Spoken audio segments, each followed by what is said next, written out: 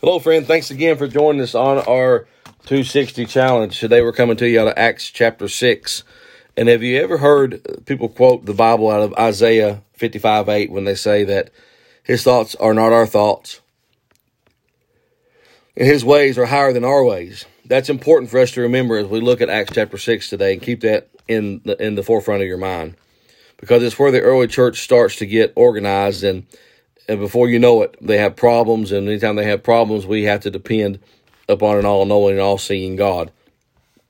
I've heard it said before many times that we need to be like the original church, the Acts chapter 2 church, and I know what people mean when they say that. They mean we need to be filled with the Holy Spirit. We need to be filled with that type of passion, but they had their fair share of problems. And the first problem here comes up when the widows are starting to feel like they're neglected, feel like they're not getting their daily needs of food being met. And I want you to look at the solution that they come up with today. The disciples knew the problem was not simply just telling people, hey, start feeding them, that they knew that it would take something more than that. There's also a great lesson on leadership and on delegation. And this point is key. Remember that his ways are higher than our ways. People absolutely need to be fed, and they absolutely need to be served. And look at how they respond to this. And he tells them to pick out men with good reputation and full of the Spirit and wisdom. Remember, God's ways is higher. It would have been easy for them to look at those and said, hey, we got anybody here that has any restaurant experience? Do we have anybody here who has served large people before? Do we have anybody here who's had this similar background or problem? But God says we need to be filled with the Spirit, and we need wisdom and a good reputation. Why? Because he sees further down the road, and he knows what we need. Because the requirements will become a weapon we can use later on. But why these requirements?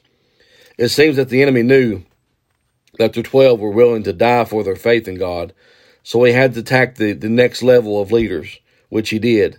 It didn't take long for these deacons to come under attack, just as the apostles did. If you look here in verse number 7, it says, and the word of God increased, and the number of the disciples multiplied in Jerusalem greatly, and a great company of the priests were obedient to the faith.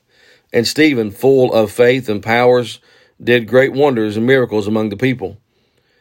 Then there arose certain of the synagogue, which is called in the synagogue of the Libertines, and Cyrenians, and Alexandrians, and of Cilicia, and of Asia, disputing with Stephen. And they were not able to resist the wisdom and the spirit by which he spake. Then the suborned men which said, we have heard against him speak blasphemies, words against Moses and against God. So notice that's why God said they must be full of the Holy Spirit and full of wisdom. He knew what would happen. The deacons had to have these three requirements, and they would become three weapons to stand and fight against the enemy's attacks. Now, the issue of the widows being fed, that was fixed. The church was still growing, and a great number of priests were becoming born again, and that made the religious institution really upset. So they attacked the next level of leadership, and Stephen was in the crosshairs of their attack. And this is amazing. When the religious leaders rose up to fight them, they were unable to cope with Stephen's wisdom and spirit. And absolutely, man, what wisdom God had to make sure that they had these qualities. But we're still not done. They hired people to spread lies about Stephen. That's in verse 11, but they had a problem with that. Stephen had a good reputation. And that means that all three of these requirements became a weapon to fight against his attacks. You see, whenever you see God giving a prerequisite to a task, whether that be in a pastoring or leadership or even a marriage, it's because God sees further down the road. God sees what we don't see, and God knows it's going to be useful for us in the future. When God says not to marry an unbeliever, listen, it's important that you listen to that and you heed to that, but you are dead set on marrying that person. You just lost one of your weapons against marriage. Marriage is hard enough, but having two different worldviews for life and children, it makes it almost impossible. And by the way, when the devil thought only on the apostles were willing to die for their faith, he got that way wrong. Stephen was all in and willing to lay his life on the line. As we'll read tomorrow in Acts 7, Stephen died for Jesus. The first Christian martyr was a deacon. It's real easy to find people who know the truth. It's real hard to find people who will stand up for the truth, no matter what cost. You can't skip steps with God. When God gives a requirement, it's for an absolute weapon. It's for a reason.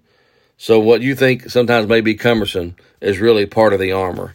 Man, I hope that you will allow God to prepare your heart, allow God to prepare you to be able to stand and fight. And I hope that you will absolutely today take time to bow your head and lift your hands and thank Him for His awesome, His wonderful, and His amazing grace that saved a wretch like me.